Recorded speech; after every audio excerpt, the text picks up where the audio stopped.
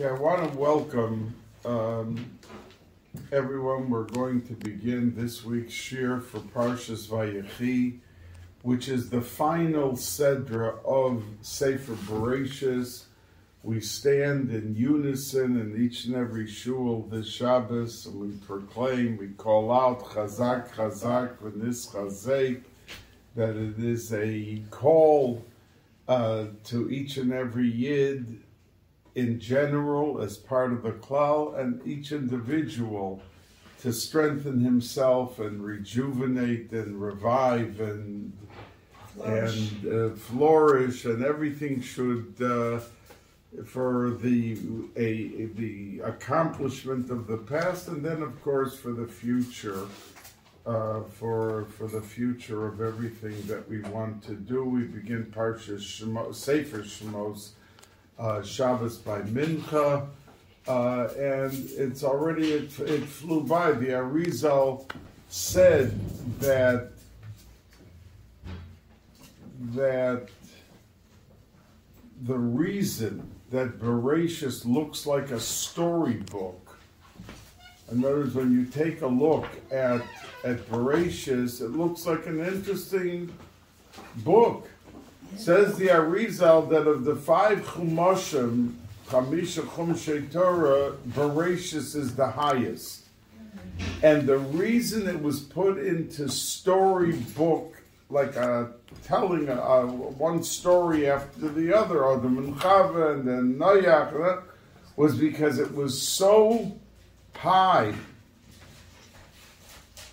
that if it would have been written just as it actually is, without a little bit dramatization and without a little bit story to it, no one would understand what's happening. So says the Arizal. So we're concluding, and it says that Yaakov Avinu, Vayechi Yaakov be'eretz Mitzrayim. I mentioned, I think, in a previous shir, that all the Chelkei Kedusha so much fell into Mitzrayim, and that was the reason that Klal Yisrael had to go to Mitzrayim. That's the reason Yosef became a viceroy in Mitzrayim, the famine and the food and everything else to it, because that was the place of the Chelkei Kedusha. And Yosef picked up and revived 202 of those Chelkei Kedusha, and Yaakov Avinu came to conclude the last 86 that Yosef couldn't muster the support to be able to spiritually ride them. They were very big chunks, so to speak. I'm saying it in very mundane terms to be able to just understand.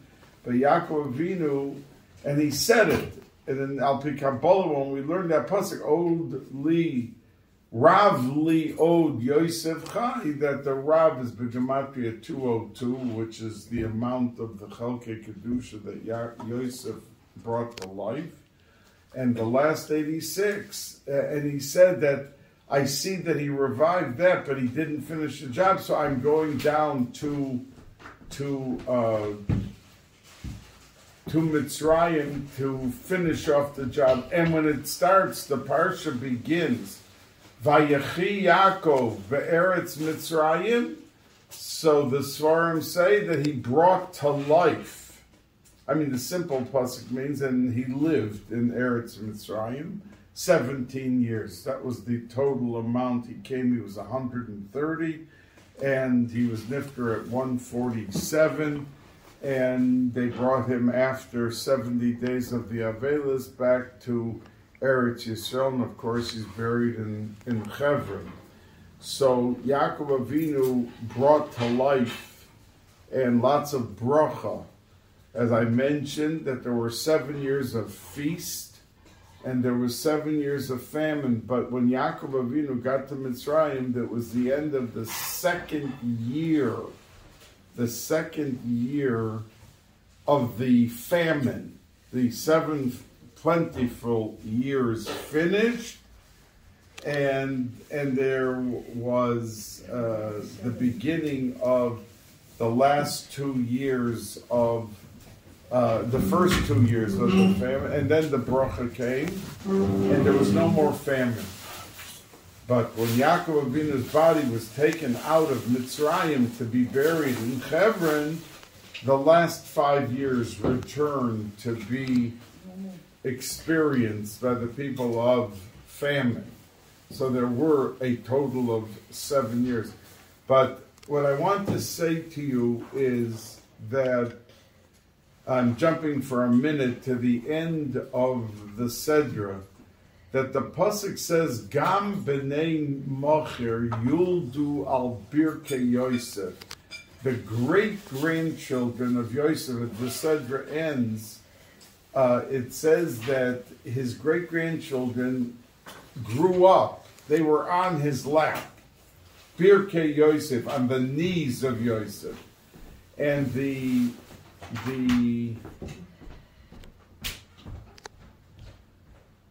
Targum Yonason ben Uziel says Kad Gazrinin Yosef, that Yosef was the sandik of his great-grandchildren. That's how he teaches it. When it says not just telling us that they were sitting on his lap. It means to tell us that he was the sandik by their bris. And that's the first place in the Torah that Sandakos is mentioned. We know that Sandakos is a tremendous chus. As a matter of fact, there are people in different communities. There are people in different communities who pay thousands of dollars. Sometimes you have a couple that's poor and they can't afford the $700-800 for the moil and to make a suda. Somebody says, I'll pay for everything, but make me the sandik. Because Sandakos has a tremendous chus to it. But there is, in the Rishonim, a very big discussion about whether or not you are allowed to be a sandik twice in one family. As a matter of fact, around 250 years ago, there was a world-famous posek called the Noida B'Yehuda, and the Noida B'Yehuda was sent a letter by someone asking that I was the sandik for a nephew, and now that niece had again another boy, and she wants me to be the sandik a second time. And I want to know if I'm allowed to be.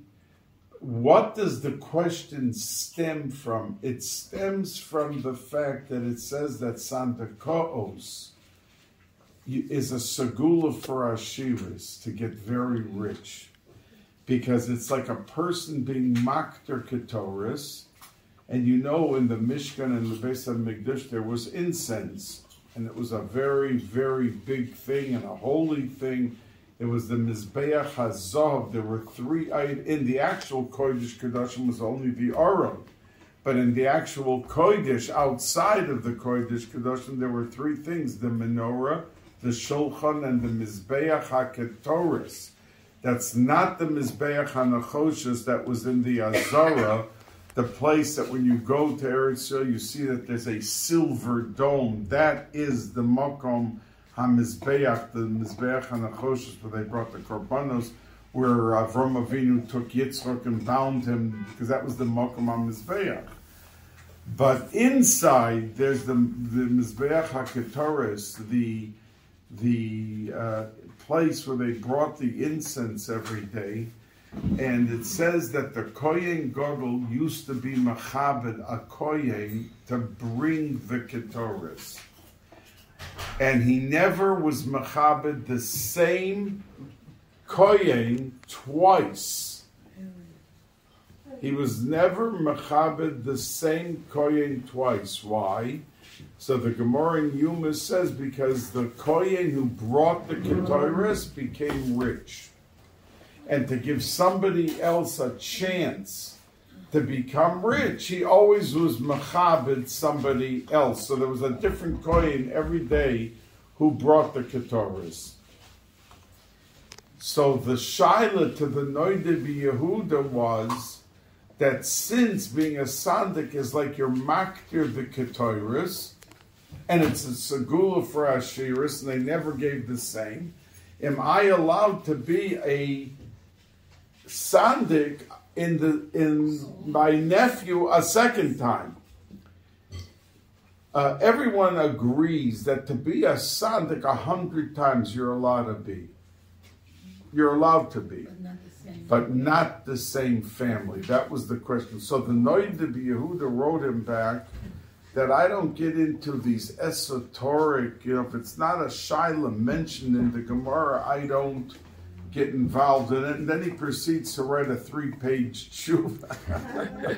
A 3-page tshuva after saying that the person who's a tzaddik, he's like being maktiv the ketoris. He's like the Kohen Gadol. And really the Kohen Gadol himself could have done it every day. It was his choice. That means he could have preempted any other Kohen because it was his avodah. He was just mechabed the others to come in and do it. So, and we see many Rabbonim and Rosh Yeshivas and Rabbi that they do it many times in a family.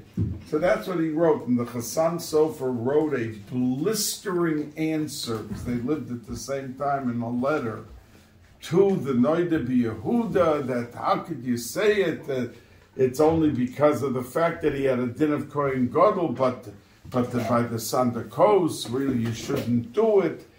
So today, nobody, I had a shaila, somebody was machabed me with Sandakos, and he came back to me and had a second boy, and then he had a third boy. So for the second boy, he wanted me to do it again because his father, and this was a very wonderful boy, the Talmud Chacham, wonderful boy, but his father, after he divorced his mother, married a shiksa. And the father said, Rabbi Balkany was your Masada Kedushin, so if you want him to do it 10 times, no problem. But if not him, then I'm the one that should be the Sandik. And he didn't want, because when you're Sandik, you're Mamshech Kedusha to the child and everything. Wow. And of course, anyone who's a Sandik, I never heard of a Sandik not going to the mikveh before he's a Sandik. I mean, that's a real big thing, being a Sandik. So he came to me and said, I understand that you're not supposed to be a Sandik in one family more than once. So I was, that night, I said, I'll answer you tomorrow. I have to think it over. That night I was at a chasna, and I'm taking up the time of this year, but that's an important thing. I was at a chasna, and I was sitting next to Rav Simcha Bunim Ehrenfeld, who was the Matistoffer Rov. And the Rabbanim were at one table, and I was seated right next to him. And I told him over, I said, today a younger man came to me that I was already Sandik, and Rabbi Yehuda HaChassid, who everyone was so afraid of. In other words, he lived 900 years ago, but today, 2 brothers not to marry 2 sisters. You ever heard of that? Oh, yeah. 2 brothers with 2 sisters. That comes from Rabbi Yehuda HaChassid. He was at the time of the Balei Toisves, and they were so afraid of him, the Balei Toisves, his friends, that they said that he had the koyach, like the Tanoim, to go into a cemetery and tell everyone to get out of the graves. That's how big he was. And the Kotzker Rebbe once said that he wished that Rabbi Yehuda HaChassid would have put into his tzavah the Aseres HaDibros, the 10 Commandments, the Aseres HaDibros, because people were more afraid of his tzavah than the Anochi Hashem Elokecha in the Torah that's in Parshas Yisro. So he wished that he would have put that in. They would have been for Lo Signov and for everything else, more afraid to do it because it would have been in his tzavah. He had things like, for instance, you're not allowed, and it was all Pi Kabbalah, to shech geese in the month of Shvat. Not it was Al Pi Kabbalah, it was secrets. It was you're not allowed to shine your shoes the day that you travel. You're not allowed to close when you revamp a house, refurbish. If there's a window, you've got to leave an opening for the shaded to go out. I mean, he had a very interesting tzava. So anyway, and he said that they should never allow someone to be a sandik twice in the same family. And there's going to be a sandik, everyone agrees 100 times, but not in the same family. So, and that was really the end of Rabbanim today, we'll tell you.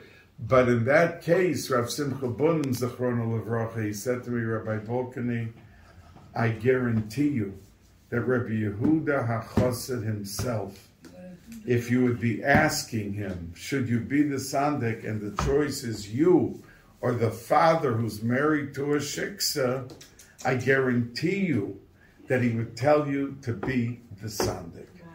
So I was the sandik by the second and by the third son. So anyway, we're coming. So the Indian of Sandakos, I just mentioned you the whole story, is because at the end of our Sedra, that is the first. Rabbi Yonasan ben Uziel says, the Targum Yonasan ben Uziel says that this is the first place in the Torah that the Indian of Sandakos is mentioned when it talks about the great-grandchildren of Yosef, and that indeed Yosef was their sandik in all of those cases. Now, there is a bracha that Yaakov Avinu said, V'yidgu larov bekerev ha'oretz. It's a famous pasuk. Many people, we say Hamalach hago elosi before we go to sleep, and that's the end of that paragraph. V'yidgu larov, and you should be prolific, you should be multiply like the dogim, bekerev ha'oretz, that are here in the world. Fish have, and why, the Meforshim ask, why did he compare Klal Yisrael to fish? Fish are in the water, and anything in the water, there's no ayin hara, and there's no klala. That's why by the Mabul, the whole world was destroyed from top to bottom, but not the fish. Anything in the water was not affected.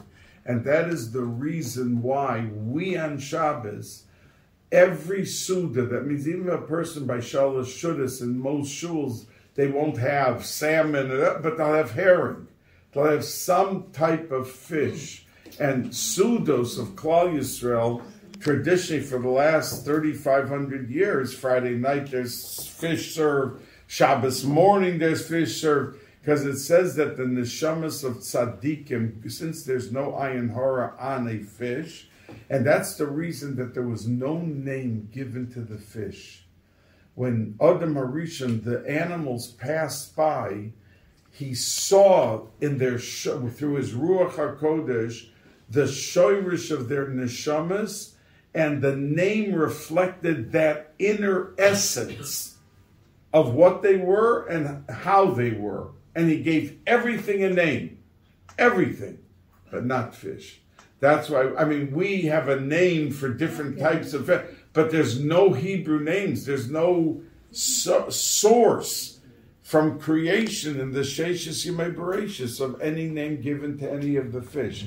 Because they're really above this world in a certain sense, that they are above any type of ayin hara, and that's why the Chezkuni, when he discusses this, he brings out this point, and the Chidah says that ayin is begematria 120, and ayin hara, each one, and dogim, that v'yidgu larov, that there's also a gematria that is directly opposite, which is fish, because when we deal with fish, that there is no ayin hara, and that's why we incorporate it into our sudas on Shabbos.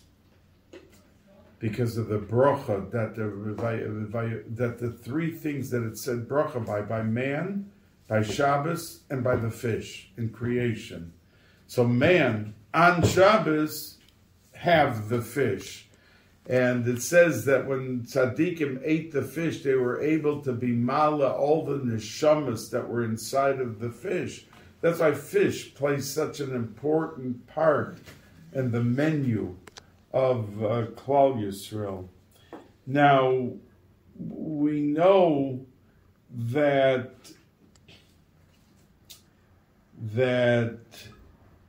when Yaakov Avinu gave the bracha to Menashe and Ephraim, he crossed his hands. Sikel es yodov. He crossed his hands. So many Meforshim asked the simple question, why didn't he just move the two boys? Why did he have to cross over his hands? So one teretz, the Cheskuni, says that he asked that question also, and he didn't want Menashe to feel bad, worse than he felt. In other words, he gave the main bracha to Ephraim. Ephraim was the younger one, and Menashe was the older one. And he saw, and he knew what he was doing, because Yosef said to him, Tata, what are you doing? Menashe is the Bechor, Sim Yemincha. Al Rosho, put your hand, look at the pasuk in the Torah, put your right hand on his head. So he said, Yodati b'ni Yodati, I'm well aware, and he will also be big and grow to be very great, but he will not be as great as Menashe. So I know what I'm doing by putting my hands like that. So says the Cheskuni, he didn't want Menashe, when he heard he was getting less of a bracha, to feel even worse by physically moving him. It would have brought out more like bad feeling. The Ksav Sofer says that by the fact that he didn't move them, it lessened, he didn't even realize, because he was looking down. When you look down at the children, it's not like you're staring at one versus the other. The Ksav Sofer says it almost completely eliminated the realization of what was happening by the fact that he didn't move them and he was looking down at them. We know that he was in bed, and it says that they came and told Yosef, Hine avicha choila, your father is sick. So Yosef said, he's sick? I'm going to run, I'm going to take my kids, who knows if and indeed he passed away, he was nifter.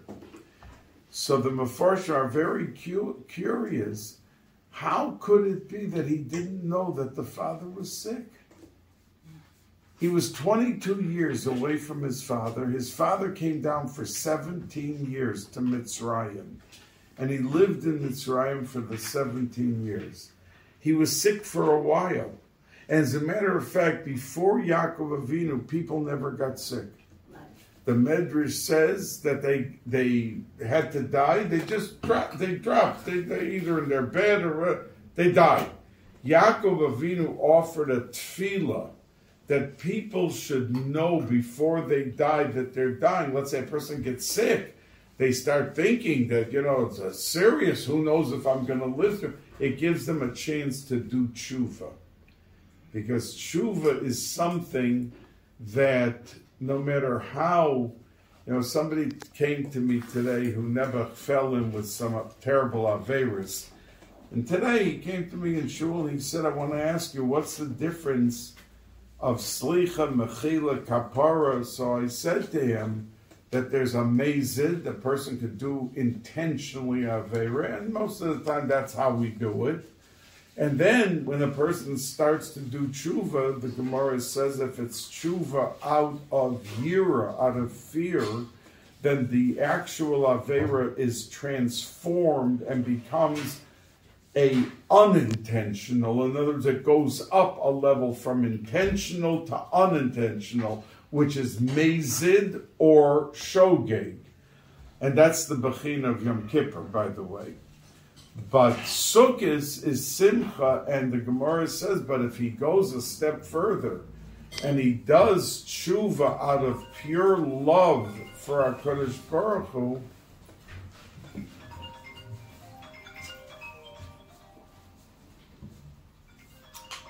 then he is able to elevate the Aveira to a level of mitzvah. And that's the reason that Rav Baruch Mimezhebush, the Einakol of the Baal Shem Tov, said that we go on Rosh Hashanah to Tashlach and we throw our Averis into the water, but after Sukkot, every matzah bakery goes back to the water, to a lake, to the river, wherever, and they draw out water. I don't know if you know it, but there's a thing called Mayim Shalanu. And they draw water from a river, and they incorporate it. They bake the matzahs for Pesach with that water. So says Reb Baruch, if we went Rosh Hashanah, and we threw all our Averis into the water, what do we want to go back and take that water and put it into our matzahs that we are Makayim a mitzvah asay d'oraisa? So says Reb Baruch Mimezhebush, because after Sukkot we do tshuva out of love and happiness, out of simcha. So those bushel baskets of Averis that we threw into the water are now mitzvahs. So we go back to the water and we draw out the mitzvahs to put them into our matzah. But the question is, how could it be that Yosef didn't visit his father? And frankly, the Meforshim say, like such a startling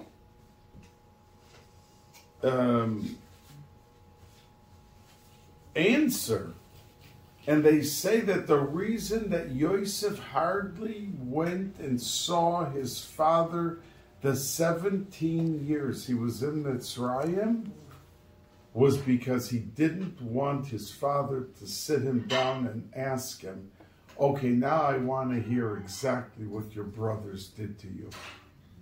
Unfortunately, say this. So, and he was afraid he wouldn't lie to him, but he didn't want to be mitzayer him, how they took his kesonis and dipped it in the blood. And Rabbi Chanan Wasserman, Zecher Tzadik V'Kodesh Livrocha, who was killed during he was here in America, but he knew what the Nazis were doing, and he went back to die with his flock. He went back to die. In other words, he could have stayed here and lived. But he said, I must go back. And he danced with them while they were, right before they were shot or killed or whatever they did to them. He danced. Out the window.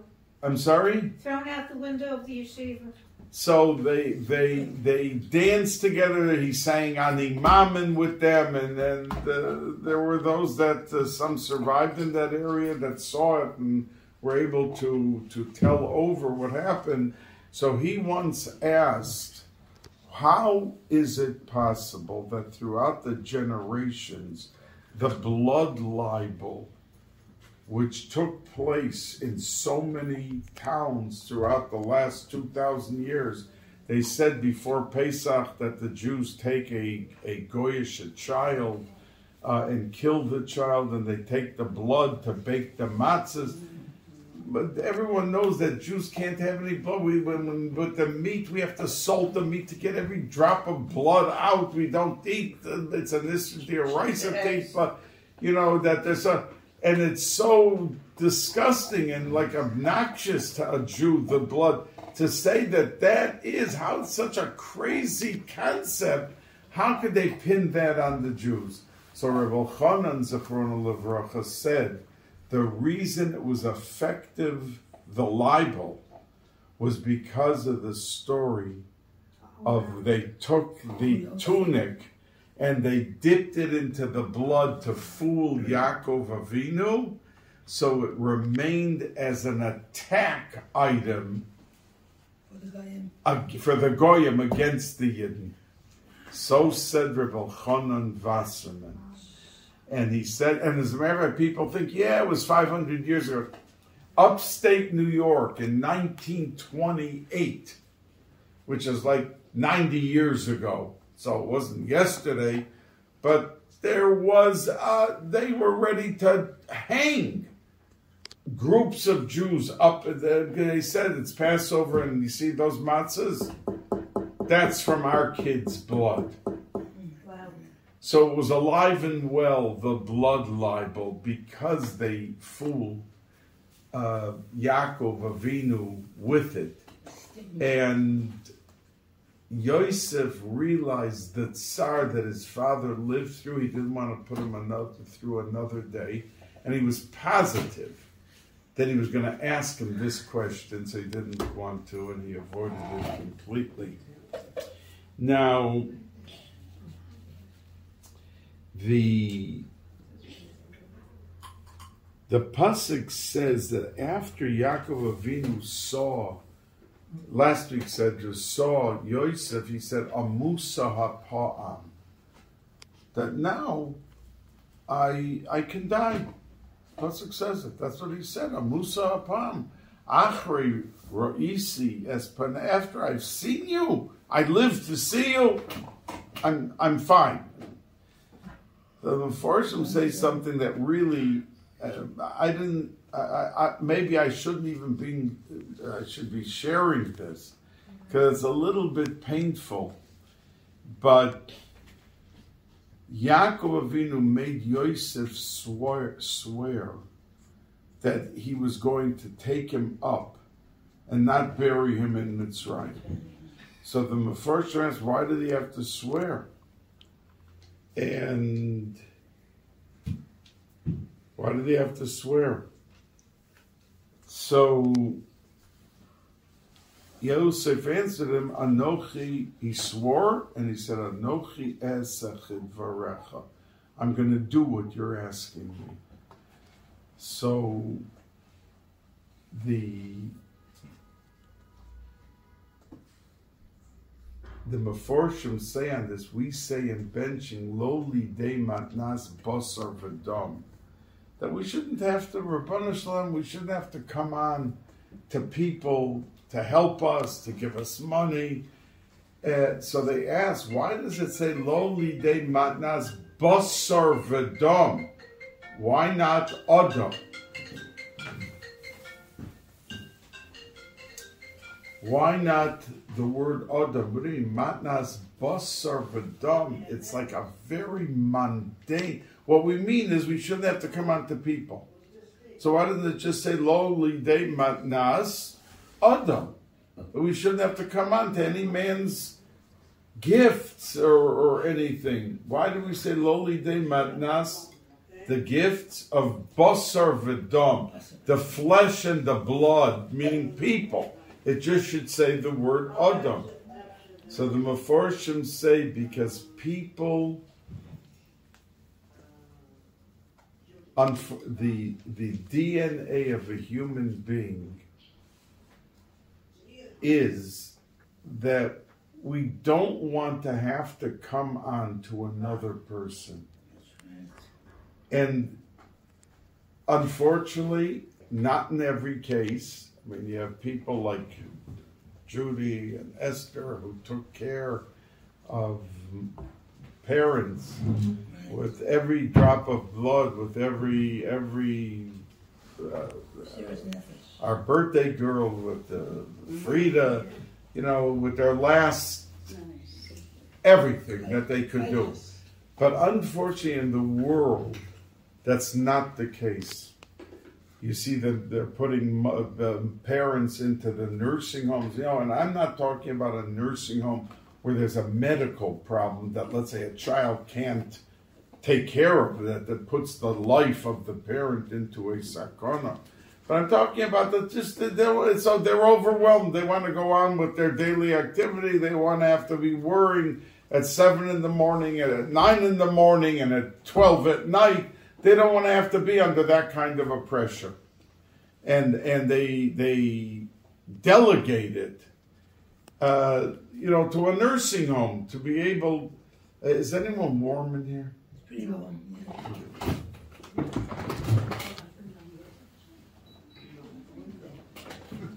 All right, we'll see. It's on 72, so it's pretty high.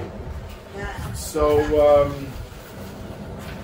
the Meforshim say that Yaakov Avinu realized that one mother or one father can take care of 10 children, but 10 children in many cases will not take care of one father or one mother.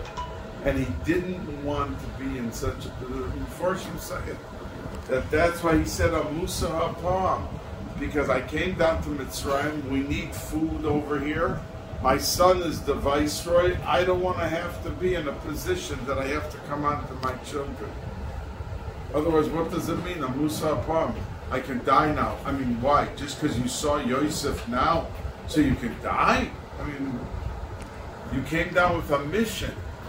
But they say that was why he made him swear. I mean, why didn't he just ask him, take me out of Mitzrayim? I don't want to be... I thought it's because Pharaoh wouldn't have let him. But only because he said, I promised my father. Oh, you promised? If I'm not going to keep my word to my father, I won't keep my word to you. And I'll say, let's do it. You don't know Hebrew. It is true what you are saying. And the Medrash says that. But over here, Yaakov Avinu, the Meforshim say that this was his concern. And he didn't want to be put into that position. And that's the reason that it says matnas basar v'dam, and it doesn't say adam like it should have said, because it meant any man to come on to anyone. That unfortunately, sometimes somebody does someone a very big favor, and the person comes and says, you did, I really appreciate what you did, and I want to do this for you. And the person says, no, chas v'sholom, there were no strings attached, I don't want to. It's wrong. Because a person who feels that a favor was done for him, he still has a thread of attachment in his mind that he was dependent on that person for the favor. And if he doesn't let him do a favor back, then he's leaving him with that feeling of an obligation, even though nothing is ever said, but in his own mind that the person... But once he does something for the other person, he then is relieved of that mental responsibility and obligation, and he's able to feel much more free. He's been free. He did for me, and I bought him a box of chocolate, So I did something back also. Yes? I thought a person, I know we have stories in my family like that, my scientists. You're supposed to ask a child to keep it out of aim for you. Sometimes they visit. I had a grandfather, great-grandfather, when his son came very far away, take off my boots. He did it on purpose because he never had a chance to have something to do. And they did it lovingly. They wanted to show right. On the contrary. Well, I'm going to maybe answer you with this next part because it says, V'yasisa imodi chesed ve'emes, Yaakov said to Yosef, and Rashi says chesed shel emes. And Rashi's statement is that when he said Hine avicha choyle, that chesed ve'emes, that it's a chesed shel shalom, that the tashlum schar, that the actual reward, because a dead person can't do anything back for you. So therefore, if you're doing something for a lot of people are part of a Chevra Kedisha, and they are involved because it's a pure favor. It's without getting any response, without getting anything back. Yet it says that Yaakov Avinu, the Medrash said to Yosef that if you do this, I'm giving you the city of Shechem that you're going to be buried. And Yosef is buried in the city of Shechem. So we see it wasn't chesed shel emes, because there was a return for the fact that bury me in Eretz Israel, and I'm going to reciprocate, and I'm going to give you the city of Shechem, that you will be buried there. So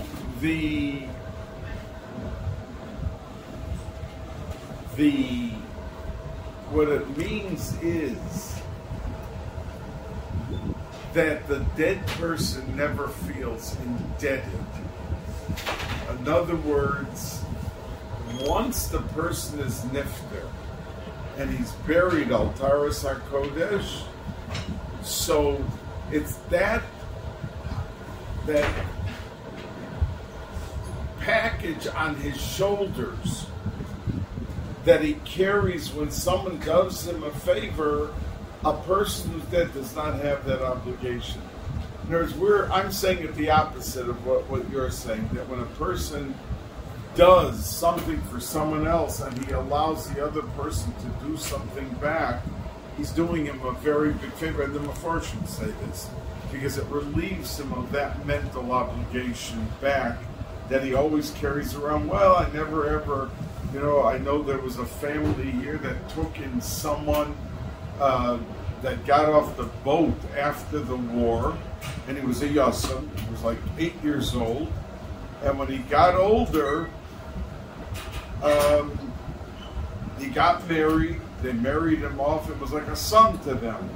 And then there came a point that he never went back to visit them, which was terrible. But the people explained, because they never dealt with that feeling of getting rid of, my life was secured by your benevolence. You took me in and you did for me. So it was like a ton of bricks on the person's head. Now this person was not conditioned in Hakoras HaTov, or he would have been every day calling, how are you? I mean, it was like his parents. It wasn't his physical, his regular parents, but he would have been calling and he would have been responding to a parent with that. But it just shows that when we teach children, we have to be sensitive to every child growing up, to sensitize them to the people around them of how much they owe to them, and they're not their enemies. That deep down, I can get out. I'm not obligated to anybody, and I don't owe anyone this and that. But the opposite, to be able to bring out in them that there is an everlasting Hakoras HaTov which comes forth and which should always be existing. Now we find in the brachas that Yaakov Avinu gave out, he said to Reuven, Reuven, you were supposed to be the Bechor, which he lost, and it went to Yosef's 2 children. It was split. Even though he was the oldest, he was supposed to be the Melech. And he was not allowed, it went to Yehuda. Why did he lose it? So Rashi tells us, and that's why I have the Chumash open right here, Rashi tells us that what did actually Yaakov Avinu said to him? That you hastily, pachas kamayim al tosar, that you very hastily responded to a situation for your mother's covenant. In other words, your intention was good, but you reacted too hastily. And a king cannot survive successfully with people with his melucha. He cannot survive in a melucha when he does things which are hastily. And it's a very big lesson to each and every one of us in our decision-making process, that we cannot be, Yidden cannot be hasty. And Yaakov Avinu went on to Shimon and Levi because it should have been passed on to Shimon and Levi. And he said, because you went and you killed out Shechem, and you took weaponry, I guess they used swords or whatever they used to kill the people, that you introduced into the Jewish people weaponry. That's not the midah. Rashi says this. That's not the midah of Klal Yisrael to be involved in that. As Yaakov Avinu says, how did I succeed in my life? Becharvi uvekashti, with my sword and with my bow and arrow. Says Rashi, Becharvi uvekashti, with my tefillah. In other words, he doesn't mean a physical bow and arrow or a sword. So it passed the Malchus, went from Ruvain down to Shimon and Levi, and they all three were passed, and it came to Yehuda. Now, why in the world would it have landed by Yehuda? So the Gemara says, and the Targum Yonis ben Uziel, and others, the fact that Yehuda admitted by the story of Tamar. Imagine in front of Yehuda was like the Gadol Hador, the chief Rosh Yeshiva that Yaakov Avinu sent down before they got to Mitzrayim to open a yeshiva, didn't send Ruvain or Shimon, who became the Soifrim and the Malamed Tinoikis, to open the yeshiva. He sent Yehuda, Ves Yehuda, Shalach Lefonov, Lahorus Vahem Goishna, to be able to establish the yeshiva. And Rav Yaakov Kamenetsky always used to say, why was Yehuda chosen to open the yeshiva? Because to begin a yeshiva, daf min haben malchus, you need regal royalty. You need majesty in dealing with a yeshiva in the hasaga, like a king deals with his subjects. That's how a Rosh Yeshiva has to deal with the children and the Talmidim of the yeshiva. But Yehuda was the Rosh Yeshiva and the Gadol Hador, and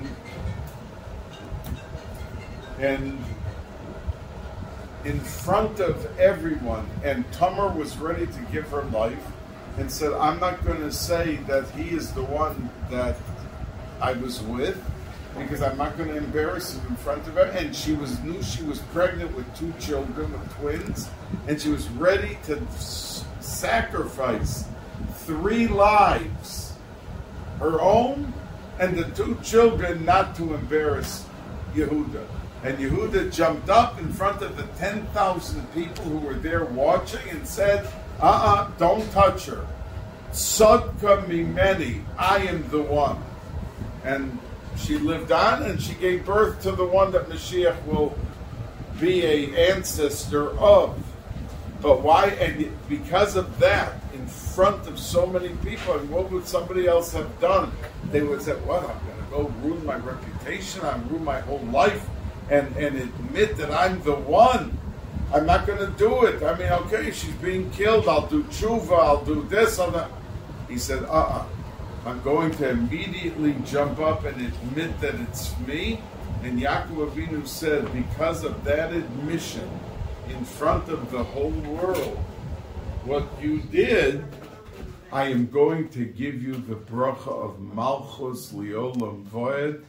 And that's why he had kingdom and Mashiach come from him.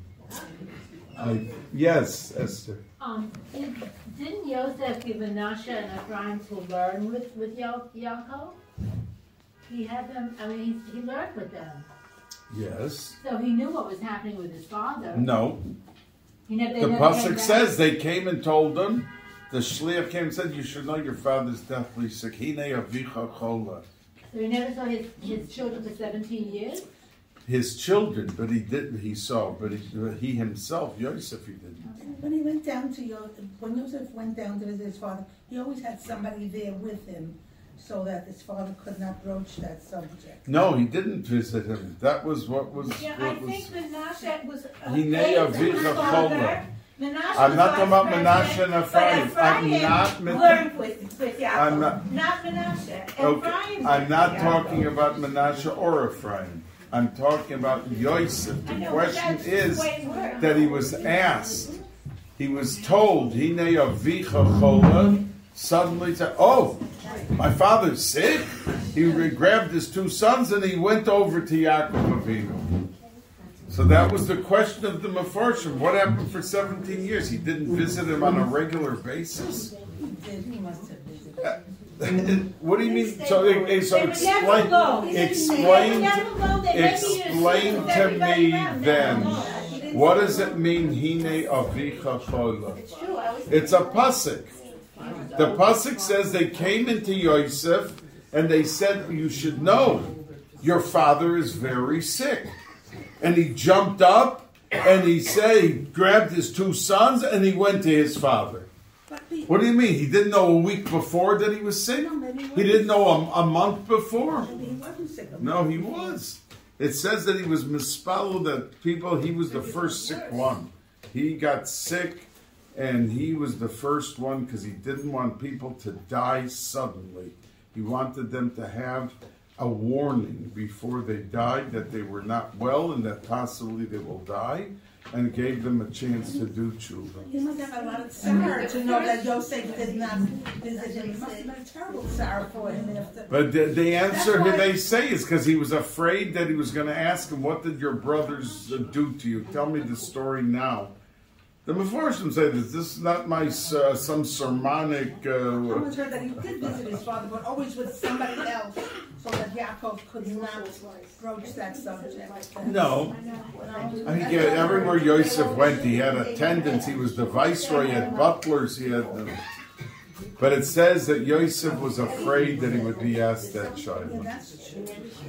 Anyway, we learn from Yehuda that he became and got the bracha of Malchus, that we must sensitize ourselves to others, and we sometimes cannot sweep under the carpet guilt or a mistake or something that was done wrong or something we said. Instead of kicking in the rationalization and, oh, no, I did it only because of this, and I thought this, and I meant that, when the truth, bottom line, is that the person just wanted to undermine the other person because they have some score to settle with them, that a year before at a party, sitting at the table, she said something I didn't like, and now was my chance legally, because I'm doing it for this reason and for that reason, to be able to counter attack, so to speak, the person with a year later. Yeah. That's why I always say to you, we have to divest ourselves of all the hang-ups and and many times it's correct. It's correct, and the person is absolutely right. But the baggage to bear for such a long time, a lifetime, it just doesn't pay. Because life is so short, and why have as a pile of tinus to this one, to that one, what are we gaining? And we are just carrying a level of pressure on ourselves because of that. Anyway, I thank you very much. I'm going to go out of the room, and please celebrate tonight the birthday, and Sarah, Thank you so much. no, you're welcome. What happens when you have anger and you can't get it out? Anger? Yeah, because you have resentment towards someone. They did do something to you. They embarrassed you, they whatever. So how do you get it out? Just think about this person. Well, that's really, I'm just about to say it, and Helen said it. That's really what therapists do. They work you through the process of getting it out of your system. Hundreds of dollars worth of process. It's worth it. It's worth it. Sometimes it's very well worth it. But I want you to know that there is such there's some people who are able to work it through their system to be able to rise above and to go on. You know, and it's not easy. I'm not making it easy because there are people right here in this room who have memories of incidents that happened to them, that the bitterness and the anger may not be actively expressed each and every day, but the topic always comes back. It's underlying. You know, it always comes back in a conversation or in a this or a that, and they're carrying with them the baggage. And I'm not saying the cases I'm referring to, the people are right. Not, you know, like a person who's wrong, you can come to someone and you can say, listen, why don't you just be honest with yourself? It is something that you did that you shouldn't have. He doesn't understand. And accept it, that you can try to walk them through. But I'm referring to cases that are absolute. People are 100% right. 100% right. And they should just let it go and move on with life. We'll drink to that. But there are two sides to the story. There's